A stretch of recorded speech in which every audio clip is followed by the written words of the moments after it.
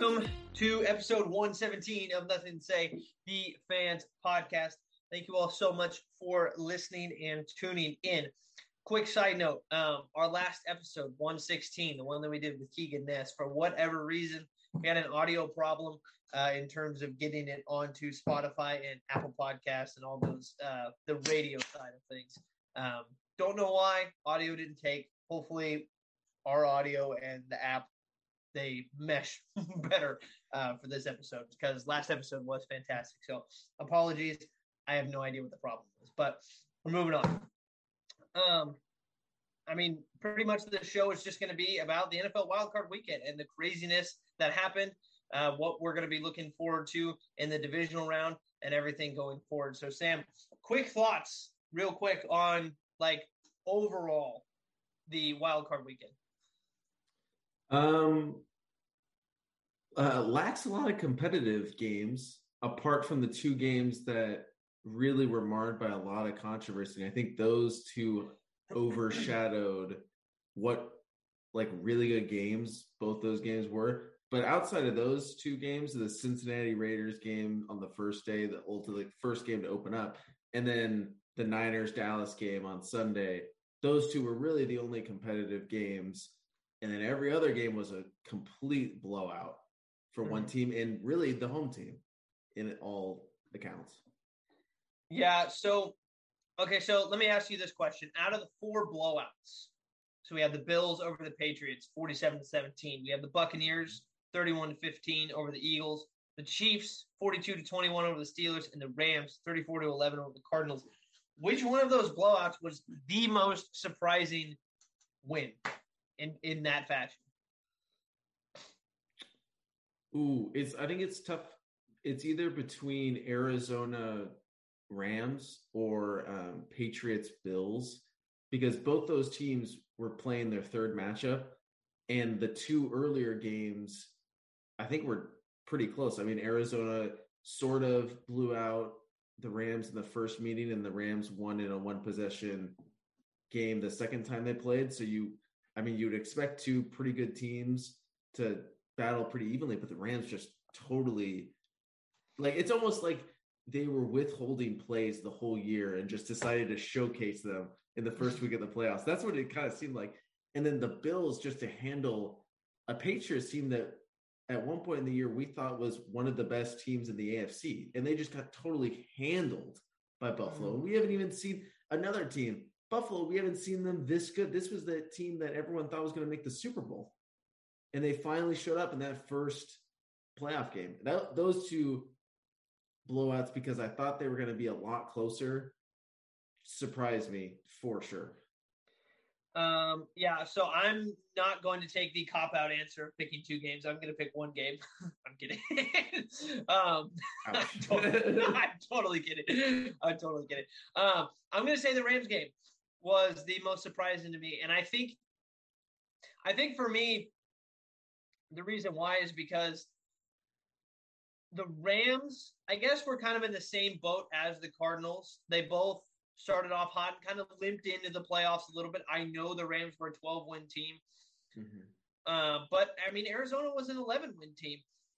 I think the thing that made that game so surprising was because I understand that Buffalo blew out the Patriots by more points. So I think you'd look at that and say that was a more dominant game because Josh Allen played out of his mind. But I think the Rams, the way that they won that game, I hadn't watched the first quarter and a half.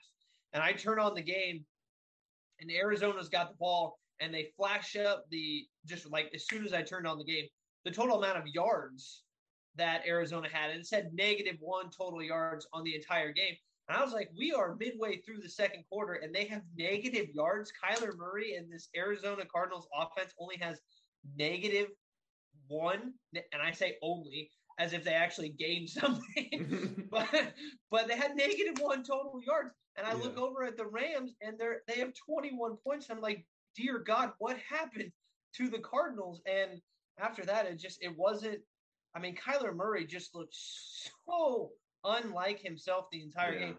19 for 34, 137, 0 touchdowns, 2 interceptions. He pulled a Carson Wentz too with that intercept. It's trying Yeah. to save the safety, but like lobbing it up into the middle of the field. A really peculiar play. Yeah, should have let the ball go like 2 seconds before that. Just get rid of it. You know you're in the end zone. That's yeah. I mean, better safe than sorry in that instance. So I think the way that the Rams beat the Cardinals was more surprising than the Bills playing their best game against the Patriots at home. And I think that was the biggest for me coming out of the weekend was the biggest like holy crap that just happened. You know, it's weird. That was kind of a theme through the playoffs as well. I mean, the Eagles for long stretches in that game had sub 10 yards. They couldn't do anything. Dallas started with negative yards in their first like 3 possessions, and they couldn't buy a first down. And then, like you said, with the Cardinals, they had major. And these are playoff teams. I mean, we're talking about the best of the best here, and it's just really peculiar, like how teams are able to match up in different ways and really make high-powered offenses look kind of mediocre at times. So one of the things that was coming out of this weekend that you had mentioned right at the top of the show was these sort of, I guess, controversies that sort of surrounded the 2, I guess, best games of the weekend, and I think it's ironic that they revolved around our 2 teams. Yeah, we're pretty fortunate. We got like we had teams. Something to watch. And I think one of them, I think the Raiders one is significantly less than Dallas's in terms of one, what it led to the actual controversy in and of itself, but also the, I guess, the high-profile nature of the Cowboys. So I don't know which one you want to start with first. You know, we can even discuss and just see where it leads. I've been thinking like comparing the 2 because they're so similar, almost of like they're not judgment calls, but it's almost like ref errors, like just messing up. Like it's not like, oh, I didn't think that was a PI call, so I didn't call it. It's like they're just making a mistake. But I feel like the Raiders one is a clear, like obvious mistake made by a ref. And then the honestly, the Niner Cowboy ending, I don't know what the protocol is for a ref trailing a play like that.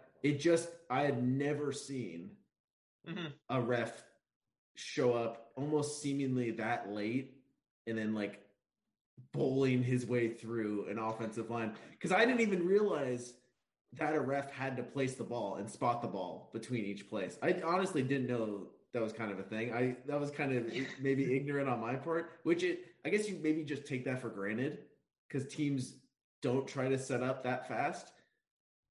But I've never seen that as being a problem when teams try to spot the ball, like, or try to spike the ball to stop the clock. I've never seen the ref getting there being an issue. Yeah, and okay, so one of those things, and it's funny that you say that you didn't know that was a rule because it looked like Dallas didn't know that was a rule either. Yeah.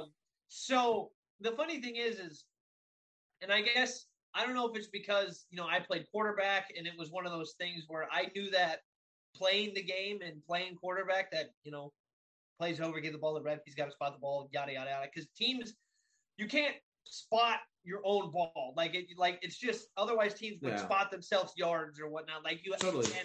And if you watched Larry Fitzgerald ever, you know that the first thing that he does when it's clock management is he gets the ball, and the first thing he does is look for a referee. Mm-hmm. It's the most basic thing in a 2-minute drill is as soon as you get the ball, find the referee.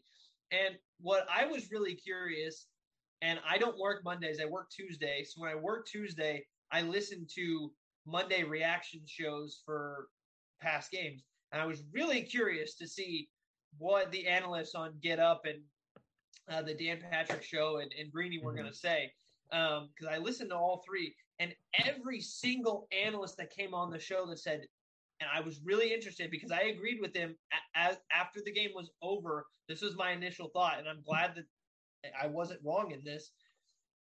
It's not the referee's fault. When you are like for Dak in the center to, first of all, Dak should have slid 5 yards before that. The extra few yards that you think you're going to get is really not going to matter.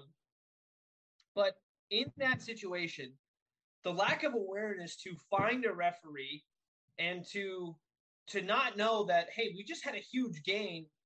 The ref might be behind us. Like, scan the field. Scan the field, especially if you're the center. Not but if they you're were, Dak. But they were trying to clock it so fast. I guess that's where it goes into. I get that, but as soon as Dak pops up, where's the ref? That's the first thing you do is where is the referee? Where is the referee? And to run up there, spot the ball, like the referee, if you watch him, yeah, he's a little bit behind, but he's hustling. Like he's moving. He's trying to get there. He's doing everything he can to get the ball. And they're literally set up in a formation. So the ref has to like shove everybody out of the way to get to the ball. And it's like, that's going to cost you time. You have to know to look for the referee.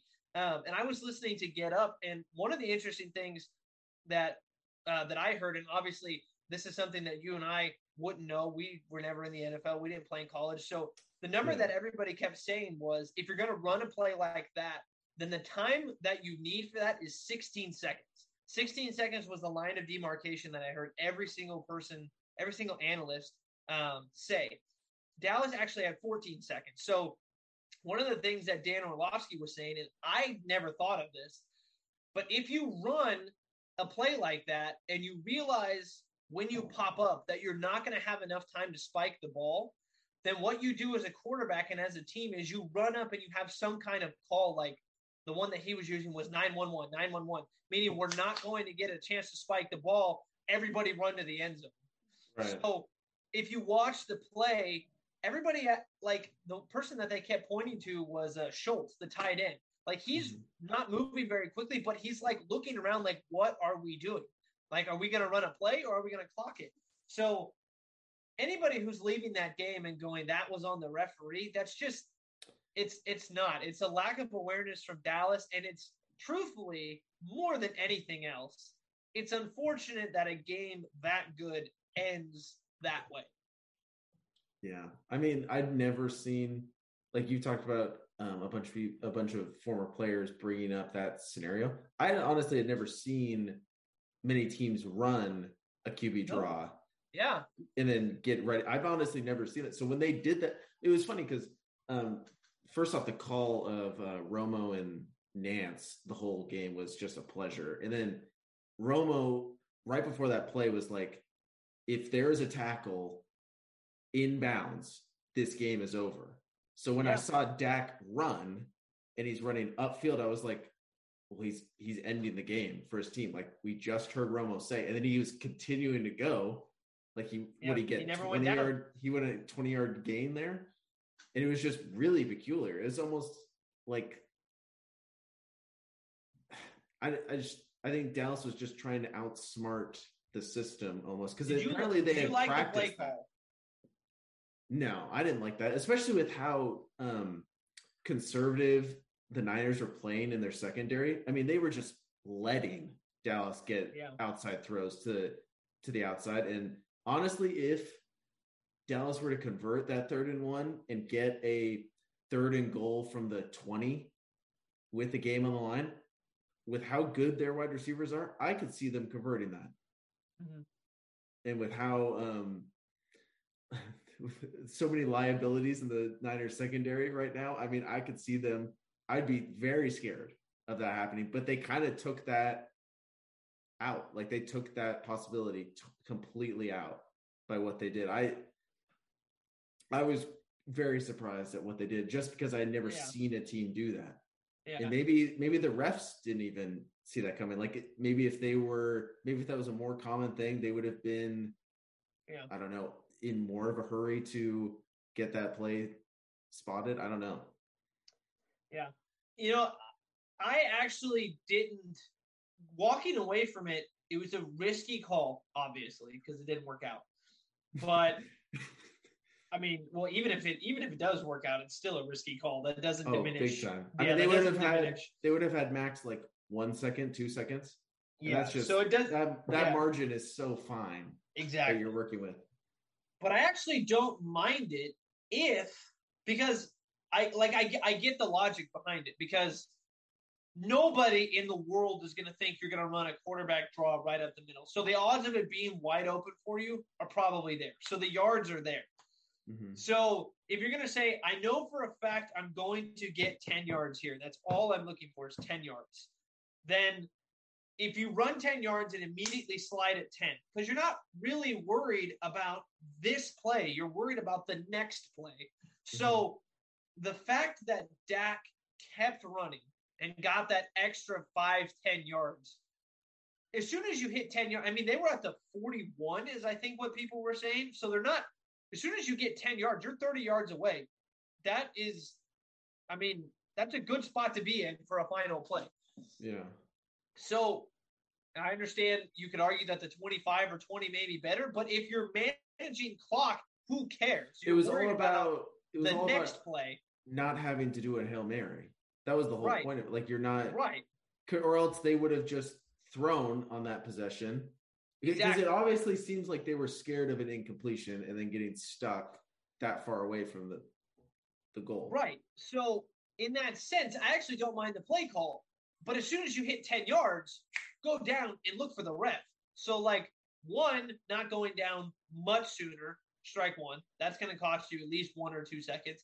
And then 2, which should be strike 2 and strike 3, it should be strike 11, because there are 11 offensive players on the field who didn't seem to know that you needed to get the football to the referee. So, they cost themselves 2-3 seconds just by 1, not sliding too soon, and by not finding the ref and by not giving the ref the ball. It was unforgivable. All I've heard is that that was the plan going in. Like, they practiced that scenario and practiced that play. But it was I was listening to Shannon and Skip, and Shannon was like, well, they obviously didn't practice with a ref. Which is so funny. It looked like it. I'm glad you said that, because one of the first people that Greeny asked on Monday, they have the same people Monday, Tuesday, Wednesday, like they rotate. You know, there's a different crew on Monday, different crew on Tuesday. Greeny's obviously the host, but so one of the first things that he asked Rex Ryan, because he's on the Monday crew, is at practice, do you guys have referees? He said, yes, every practice. And you practice the 2-minute drills with referees. So he was saying, for them to say that they practice it, and then for that to happen, they just totally contradict themselves in that sense. It's like, if you practice it, then you know that you have to give the ball to the referee. It's not something that just got invented. And then the whole mood after of blaming the refs for that loss. I think that is so unjustified by McCarthy and Dak after that game. Yeah. I mean, it's such a bad look. Yeah, I could see McCarthy's frustration because they were penalized for a franchise record 14 times. But when they reviewed all what is it? It's CBS. CBS would replay these penalties. Tony and Jim would be like, "Oh yeah, that's clear as day. That's a penalty." Randy Gregory tackling an offensive lineman to the ground and to give him the first. I was like, "What are you doing?" And then, are they the only team that does that? Probably not. No. But did the Niners see that and notify the refs, hey, they're doing that. They're not letting us get to the second level, and that's such a huge part of our run game? Yeah, for me, this just boiled down to, you can't blame the refs. I think one coaching staff completely outplayed the other in that game, because the Niners were way more prepared for this game than Dallas was. And you could see it from the opening first quarter with how many pre-snap penalties that Dallas was getting. And they're supposed to be the home team, the favorite in that game. And it just seemed like the Niners just had oozed that confidence going in. It was like, yeah, we've been here. We're not Dallas. We've won a playoff game in the last 3 years. Like, we know we're supposed to be here. And so, quick notes on your boys. I haven't really sat down and watched a full 49ers game, I don't think, this entire year. just because it just hasn't. I mean, I watch Red Zone. I watch the Red Zone, so it just goes back and forth. But obviously, I've seen highlights of them every single week. But actually getting to sit down and watch a full 49ers game, Deebo Samuel might be the funnest player in the NFL to watch. I was having an absolute ball watching him play. That dude is a machine. Yeah, when he's on the sidelines and he's like panting, he earns that. Oh, yeah. Like this dude is running slants right in the middle of the field, getting popped. And then the very next play, he'll line up in the backfield and getting an 8-yard freaking just gash. He almost looks like a better running back than a wide receiver, which is crazy to say. Oh, his hands are so good, though. I know, I get it. I know, I get it. But, like, there are certain runs that I'm watching him make. I'm like, he's making cuts that I don't see running backs make. That cut for that touchdown after that pick that Dallas threw, what a read right there. Seeing that hole. And then I really honestly hadn't seen that speed from Deebo either, where he just blows by defenders. That's not like his biggest trait is that speed, but he for sure showed it there. And that was by far the happiest I had been on Sunday. And is he not living every like football player's dream to be able to play wide receiver and then to go line up in the backfield and play running back? And then I'm sure they have a bunch of other trick plays for him. Like he's just having fun out there. It just Dude, looks he's back in high school pretty much. Exactly. Back in Pop Warner. It looks so fun. Yeah. But then, so the guy who's throwing him the ball, Jimmy Garoppolo, had a very decent start to the game. Like he didn't throw a touchdown. He had a great start. He did exactly what the 49ers needed him to do. And he didn't throw any touchdowns. He didn't have over 200 yards or anything like that. But he didn't really need to. That's not what was in the game plan. And plus, the defense for the 49ers was just obliterating the Cowboys. That front seven was nuts. They lived up to all expectations. And it sucks that Nick Bosa got injured in that game, or else Dallas might not have even been in a position to tie that or take the lead. Right. So, but he did the one thing that he has had a history of doing, is throwing that critical interception. And it's funny because your quarterback has a history of doing that, and my quarterback has a history of fumbling the frick out of the ball, and he did that as well. So, starting with yours, that interception was bad. That was a bad interception. I mean, I can't stress enough. I think Jimmy had a really good first half. Yes, I agree. Easily outplayed Dak. I think he was well on his way to having one of his probably best playoff start.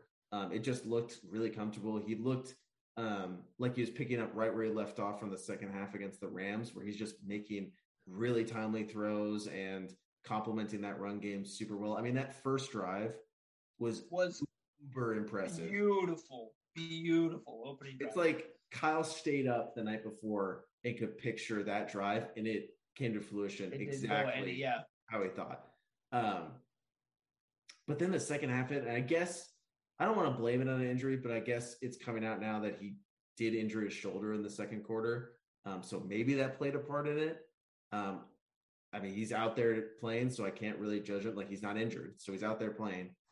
His second half was one of the worst I've seen Jimmy play. I mean, that not even the interception. He had probably 3 balls that could have been intercepted and probably should have been intercepted. Like, there was plenty that were popped up because he missed receivers, or they were tipped that could have been intercepted, and Dallas just plain dropped a couple. Right. Like, I think one hit one guy in the helmet. It was just, and then the big crusher was Ayuk wide open. Yes. Like on that of space. Sort of. And I think we talked about this a little bit. I think Jimmy did think he was going to head sort of towards the corner, and Ayuk kind of breaks it a little bit directly towards the sideline. But with that much space, just lob it in there and put it on him. You're not throwing to a spot at that point. You're throwing to a person. From what I remember, he wasn't under pressure on that play, and the offensive line played great. Wasn't under pressure at all. Trayvon Diggs I think, put two hands on the turf because he got beat so badly on that double move. I think you just got to put that on him. That should not have been. He just completely overshot him, and that was the tough part. Yeah, I mean that's quarterback 101. I mean that's something you learn when you're just playing the position. I mean there are certain plays, like for example, if like when we put Jimmy out wide and we were running for those of you that don't know, some of you will know, but we had a tight end who went on to play for UCLA who was like 6'4". And he had phenomenal hands. So there were instances where we would just put him out on a corner, just single coverage. And it was like, okay, I know when Jimmy gets to 10 yards, I'm throwing to a spot right there because anywhere in this area, he's going to catch it. So it's just drop back quick. You almost don't even have to look. You do have to, but you almost don't have to. Yeah. But then there are other situations where you get somebody who's just, or you may have a situation like that, especially on a route like a streak or a post or an out route where there's room to throw in front of your wide receiver.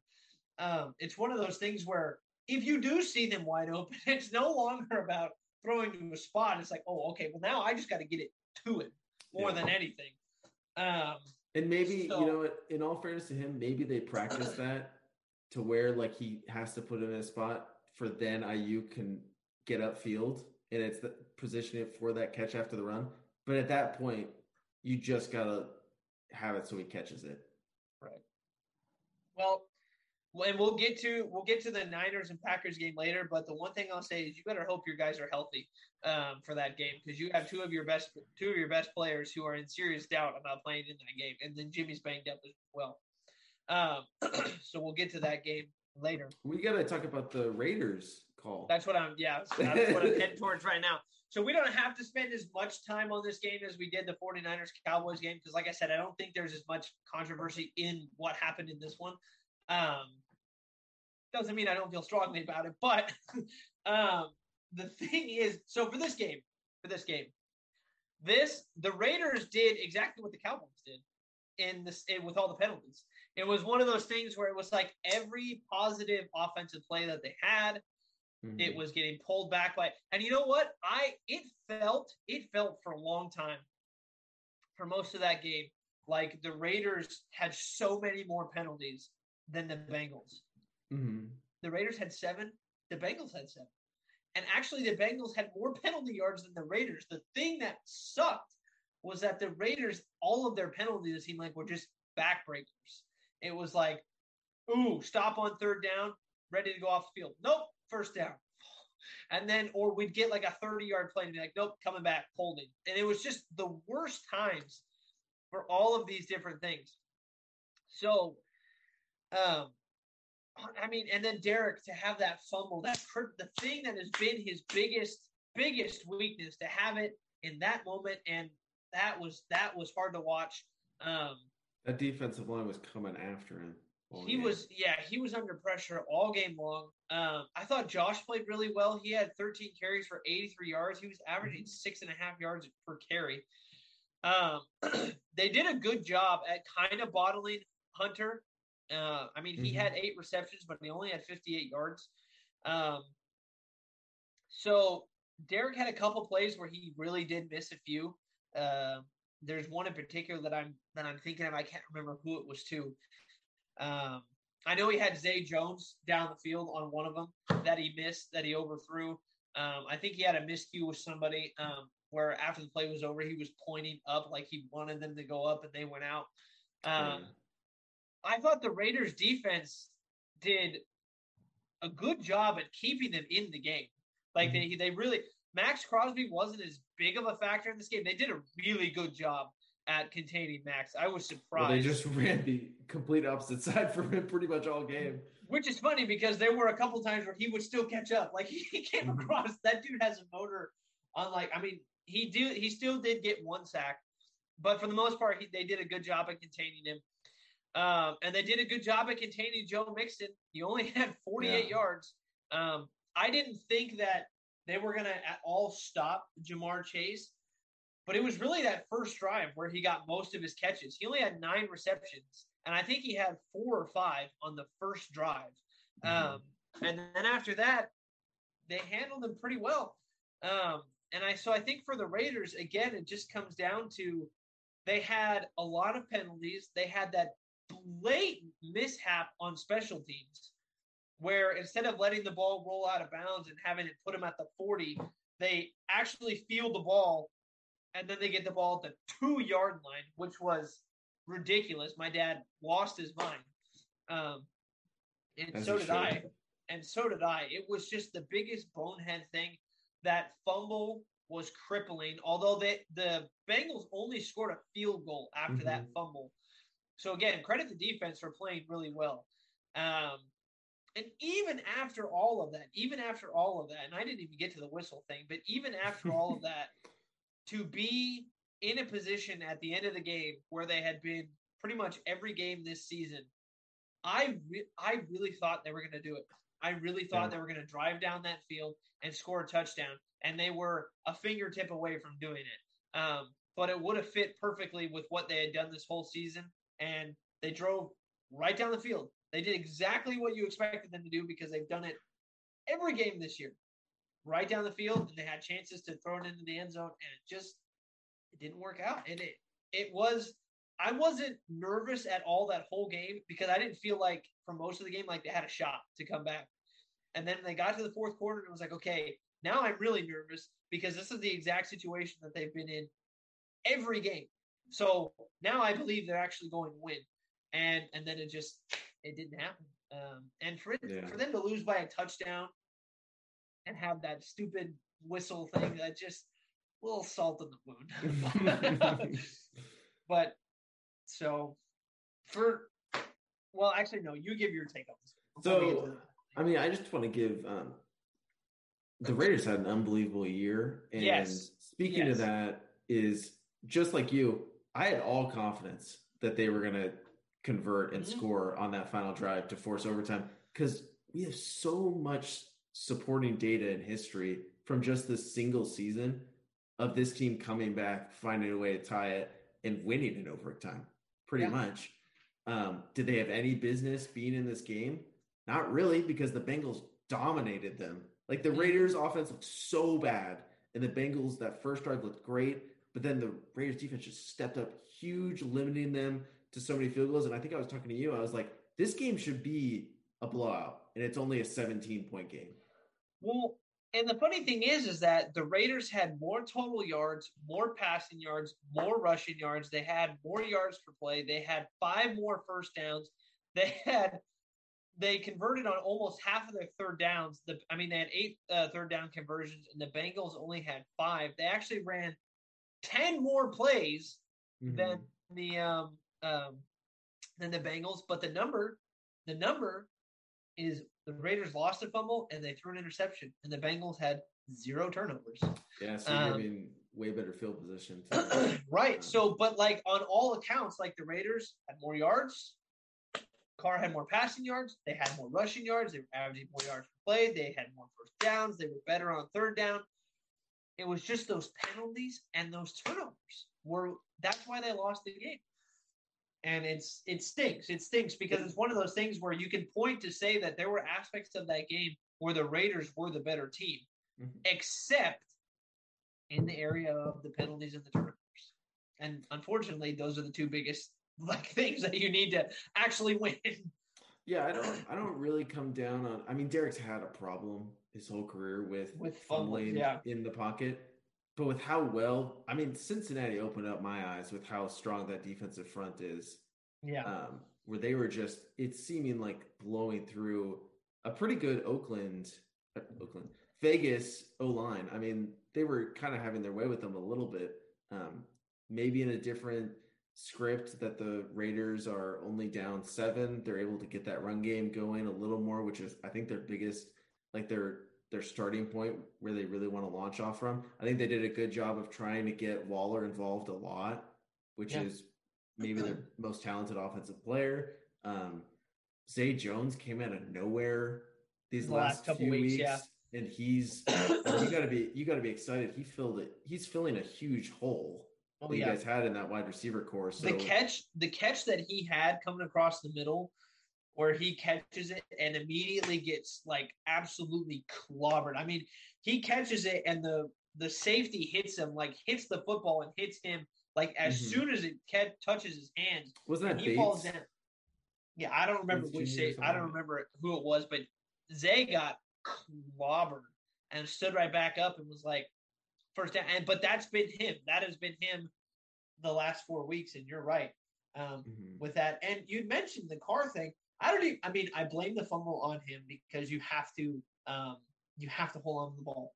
Yeah. But that play, they decided to single block with our second string tight end, the number one defensive lineman for Cincinnati. Was like, what did you think was going to happen? What is he, second in the league in sacks, I think? Second or third. Yeah. So it was like, dude, that's – so one, that's on the coaching staff. Two, that's on Derek for not going, okay, we're going to switch up protection here for a second.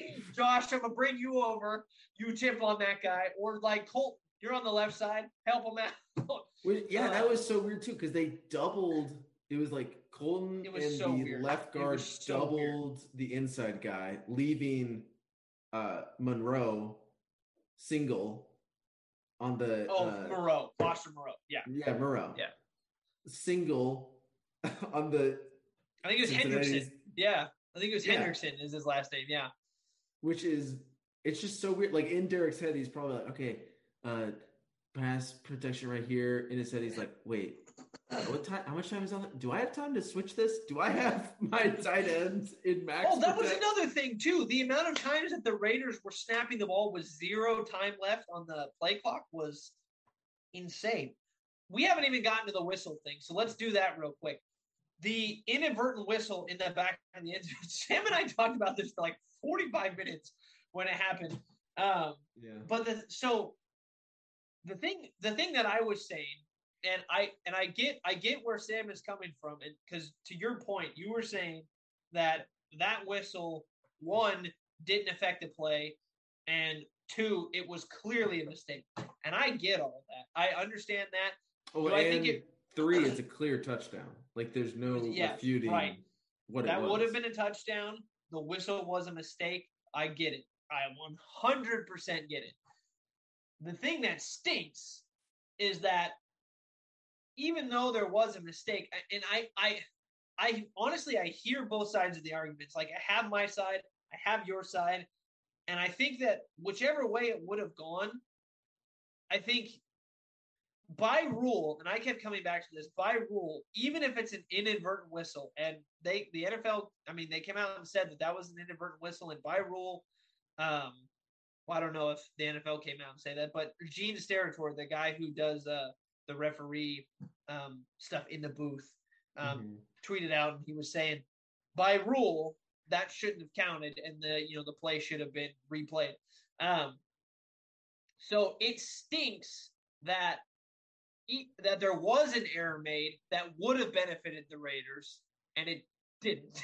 So for that, it was one of those things where the refs just kind of, I guess collectively were like, look, that was I don't know what was discussed in the huddle, but it had to have been, that was a total mistake. But then the other side of the argument is we can sit here and say that didn't affect the play at all, but truthfully, we have no idea. And I actually texted Keegan, who we had on the show last week, who's a Bengals fan, and I said, dude, that should not have counted. And he texted me, he said, yeah, I heard the whistle too. I didn't know what that was all about.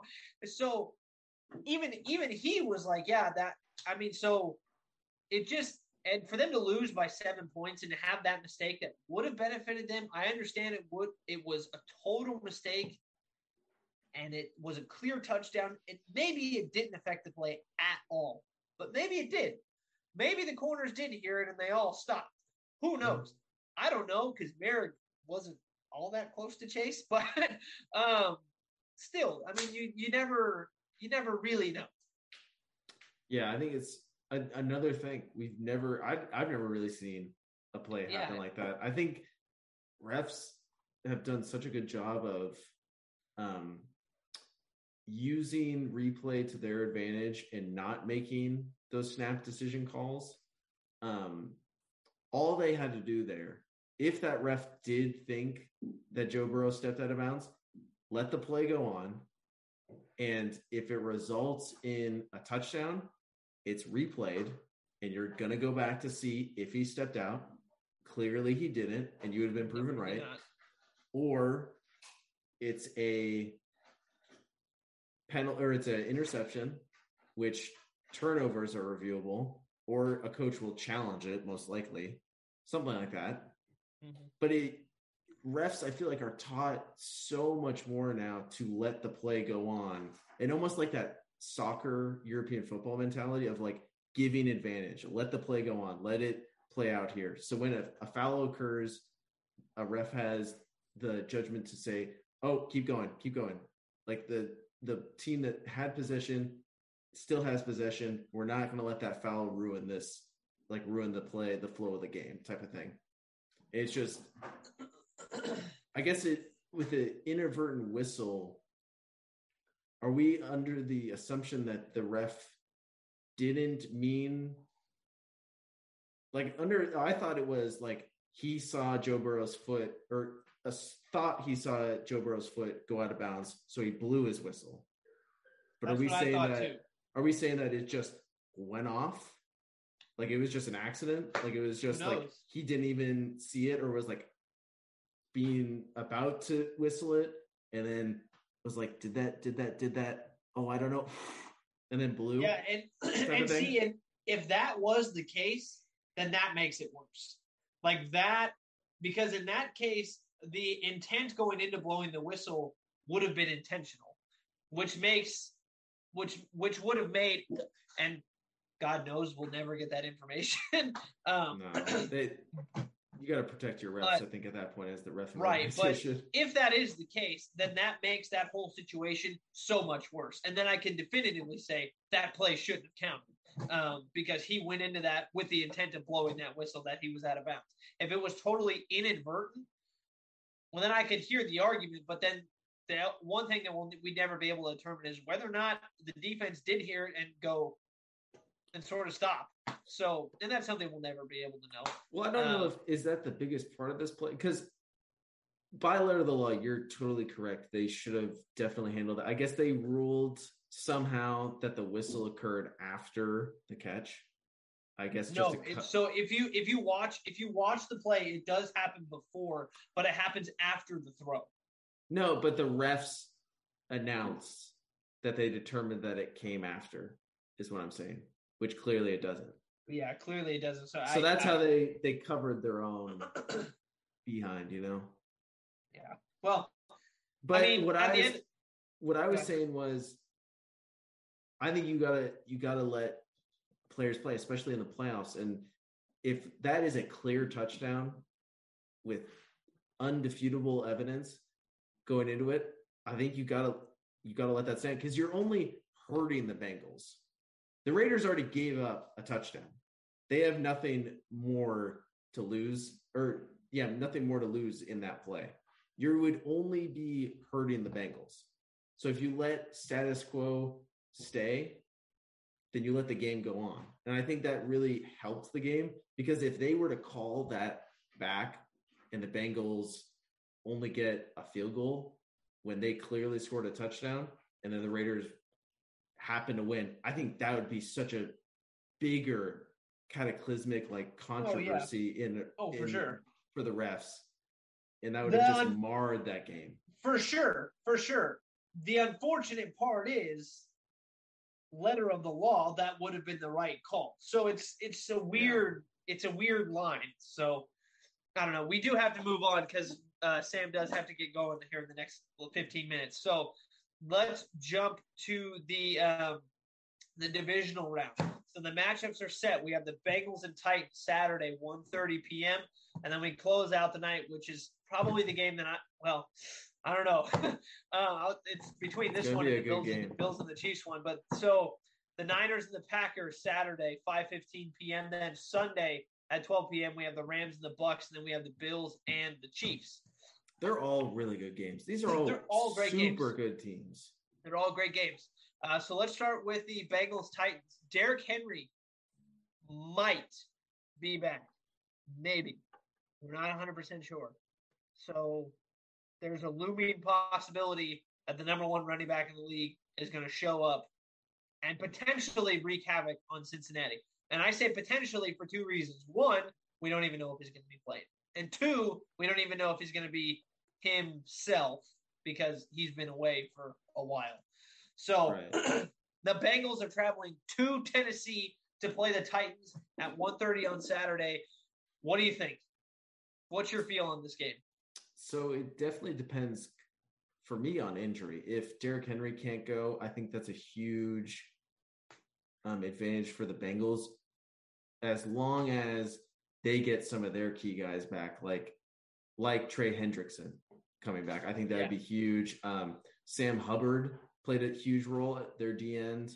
They have a bunch of key guys from that defense that played so well against the Raiders that left because of injury. I think if they somehow find a way to get the majority of those guys back and Derrick Henry isn't coming back, I think that's a huge advantage for the Bengals because they're coming off big time wins to close the year. And the Titans, there's a little bit of a lull effect when you're coming off of a bye as that team that gets that bye. And I think the Bengals can just come out and smack them in the mouth pretty quickly. I think that the Bengals have an excellent chance to win this game. I really do, especially if Derrick Henry doesn't play. If Derrick Henry doesn't play, then I would say the Bengals are going to win this game. If he does play, that's another tough guess because we don't know how healthy he's going to be, what his role is going to be like. Maybe they only bring him out for goal to go situations, and say, okay, Derrick, I know you're back and healthy and stuff, but we need you to pound this in for us. Yeah. Or just use him as a decoy almost. I mean, you got to keep the defense honest. Or save him for the second half. I don't know what their plan would be, but I think if we're going on safety of the pick at the moment, because I do think if these teams are both healthy, right, and they both have all their pieces, and they both play their A-plus games, the Titans win. Yeah, I think the Titans win the game. I think that the Titans at their best is the best team in the AFC. I think. Yeah, easily. I think I agree too. If every team is healthy and they all play their best game, I think the Titans. Yeah, I agree. I think they're the best team, but because we don't know what the health of Derrick Henry is going to be, I think right now, as it's sitting on Tuesday, I think my early pick is going to be the Bengals to win this game. Oh, I want to pick the Bengals too. I think that'd be so cool to see. Then pick the Bengals. I really do. Yeah. I'm going to pick. Oh, I just think Tennessee's going to struggle early. We're not competing against each other right now. This is really just what we're feeling. But I think shortchanging the Tennessee offense without Derrick Henry, I think is a complete mistake because they're getting healthy at the right time. Julio Jones is healthy. A.J. Brown is back at full strength and looks like a superstar. Tannehill, fully capable of winning playoff games, especially at home. I just think Cincinnati, you can't argue with that momentum that they're bringing into this game. Tough. I really think that they're going to jump out on Tennessee a little bit, maybe get up by 2 scores, and it might be too much to overcome. That might even nullify the Derrick Henry effect. If you're up by 2 scores, you can't really run your way back into it.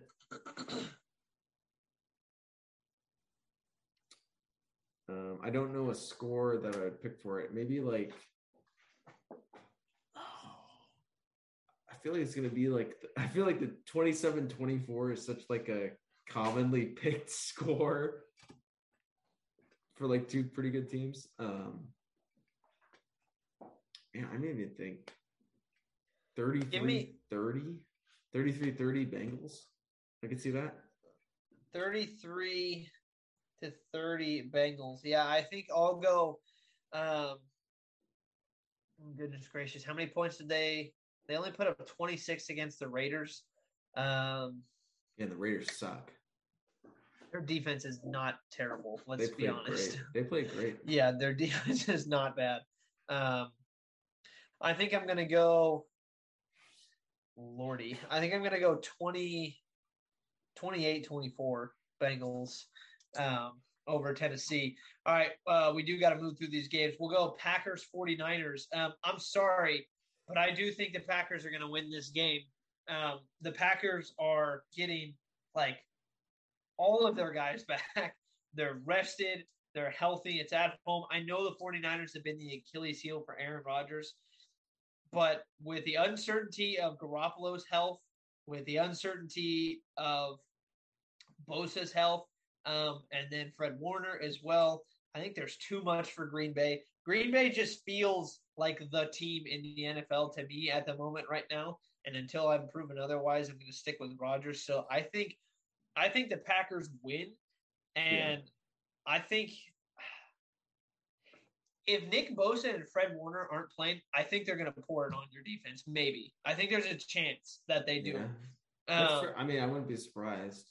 We're talking about 2 all-pro level players being out. I think I'm going to go 30-20 Green Bay over the 49ers. So I think this game, again, is conditional on who's healthy. More so for the 49ers side because the Packers are, from all accounts, perfectly healthy, like 100% ago. And they're rested. They have another week to prepare. This is a team they already played this year in the Niners. They're well familiar with them. But the Niners, just for whatever reason, match up really well against the Packers. They played them earlier this year. Easily could have won if it wasn't for Aaron Rodgers and poor game planning late with uber conservative defense. Let's be honest. I'm looking back at this game right now, and the 49ers didn't even do what they do best. They only rushed for 67 yards in that game. Yeah, Jimmy played great in that game. I mean, at least played great late. It was 30-28. It was that close. Yeah, I mean, they were up 28-27 with 37 seconds left. And then they got Aaron Rodgers. And that was just this year. And we saw what happened last year when the Niners ran all over them. And now they have probably the most, dangerous running attack right now. That no one wants to play. They weren't using Debo as a running back then, which has added, a huge layer to change the offense. If you were to tell me that Jimmy's completely fine, Nick Bosa is going to come back and rush the passer like he did all over Dallas last week, and Fred Warner is going to be all over the field playing his best, I could easily see the Niners winning a close one. I could see them winning too. I don't think it's going to happen, but if we're sitting here next week and the 49ers have moved on, it won't shock me. Yeah, I think if they were to come up against Tampa, I think that's an awful matchup for them. And honestly, if they were to come up against the Rams again, that might be. I don't know if I can pick the Niners to beat the Rams for a third time this year. Right. That is just scary. And if you don't beat good teams 3 times in 1 year, you just don't do that. So who you got? I'm obviously going to take the Niners. All right, what's your score? Give me. I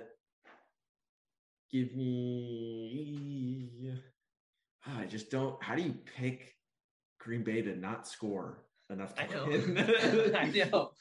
I think 45-42. It's going to be a field goal again. Robbie Gould just doing his thing. Never missed a kick in the playoffs, apparently. What you got? What was that? There hasn't actually been any missed kicks in the playoffs so far. Interesting. No one has missed a field goal, which is really weird. Showing some love to some kickers. Yeah. 27-24. 27-20. Your favorite score. Why not? 27-24. So the next game, I think this Rams-Bucks game for me is the hardest one to get a read on out of all of them. I have no idea what to expect.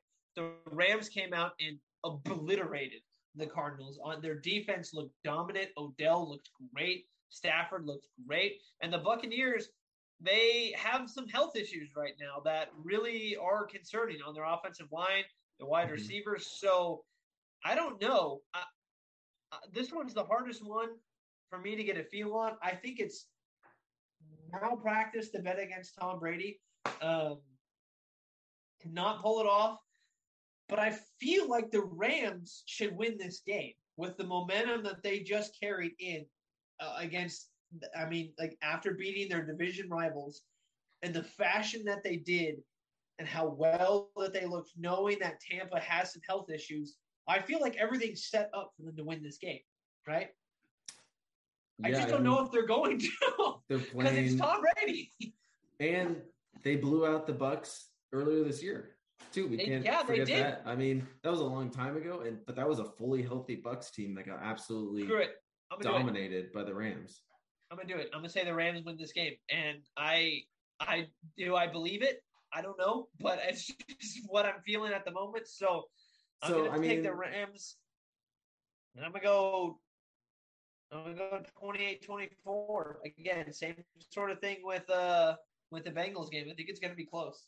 No, screw it. 28-27. Comes down to a field goal. Stafford leads a game-winning drive. Definitely. Tampa, you talk about health issues. It's all on the offensive side because their defense is completely healthy for probably the first time in a long time. And they played great against the Eagles. I think they continue to play great against the Rams and just make that game a physical game. As physical, dirty as possible.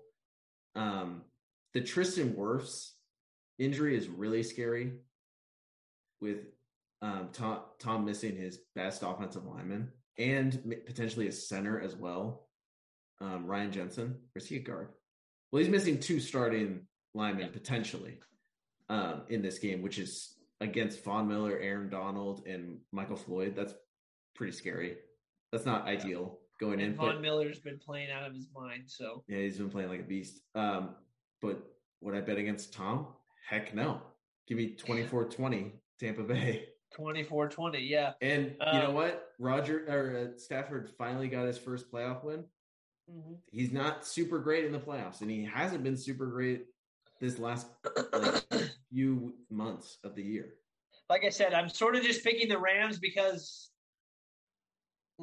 I'm sort of betting with my heart, not my head, which is the worst thing you should ever do. But I'm doing it right now, so who cares?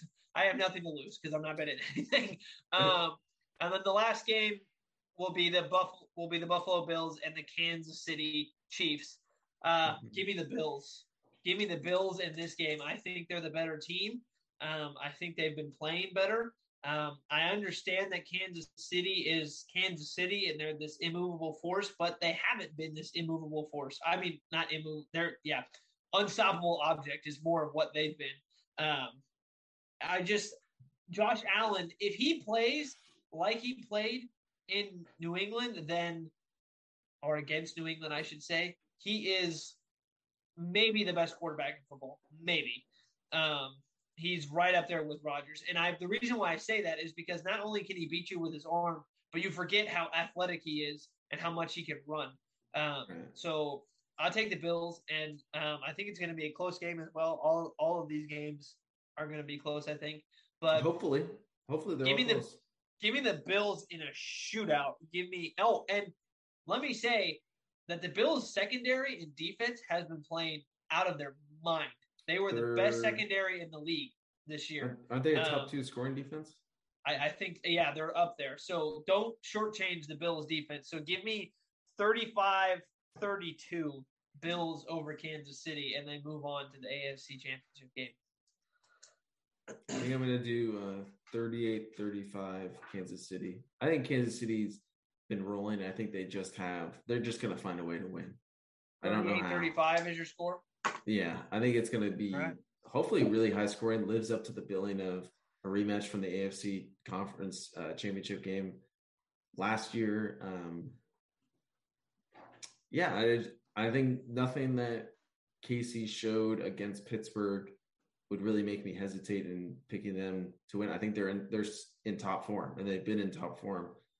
I think they found that top form a little bit. That defense is playing a lot better than what they were earlier in the year, and that offense is, like you said, it's unstoppable. I mean, Patrick Mahomes isn't turning the ball over late this year, and he's finding a lot of weapons. They haven't even unlocked Tyreek Hill really yet in this offense as of late. So, I mean, and it's at home. If this was in Buffalo, I think that is super scary for KC, but because it's in Arrowhead, I think that's huge. Well, these two teams played way back at the beginning of the season. Obviously, different points for both of these teams. The Bills won 38-20 over Kansas City in Kansas City. I don't think they're going to blow them out like that again. I doubt it. The Chiefs are in a much different spot. But I do think the Bills take care of business. And I think Josh Allen is, well, I guess with my picks, is heading to the AFC Championship game against the Bengals. What a fun Bills-Bengals. Never thought we would see that. Yeah. So looking back at our picks, we're the same just with one game with the Bengals game, but I have the Packers, Sam has the Niners, I have the Rams, he's got the Bucks, and I've got the Bills, and he's got the Chiefs. Should be a fun divisional round in the NFL. There's not a bad matchup this weekend. So if you guys like watching football, which if you're watching the show, I'm assuming you do, sit back, kick your feet up, and enjoy the weekend because this is going to be fun. And we're going to be looking forward to the conference championship games just a little bit after that. So, I mean, who knows what's going to happen? But I think we're really excited either way with whatever draw we get. Because let's be honest, all of these teams that are still remaining in the playoffs, they're the Elite Eight of the NFL. So whatever matchups we end up getting going forward, they're all going to be great football games. So thank you guys so much for sticking around for episode 117 of Nothing to Say the Fans podcast. We really do appreciate it. We hope you all have enjoyed the football. Enjoy the games coming up this weekend, and we will see you all next week. Thanks, guys.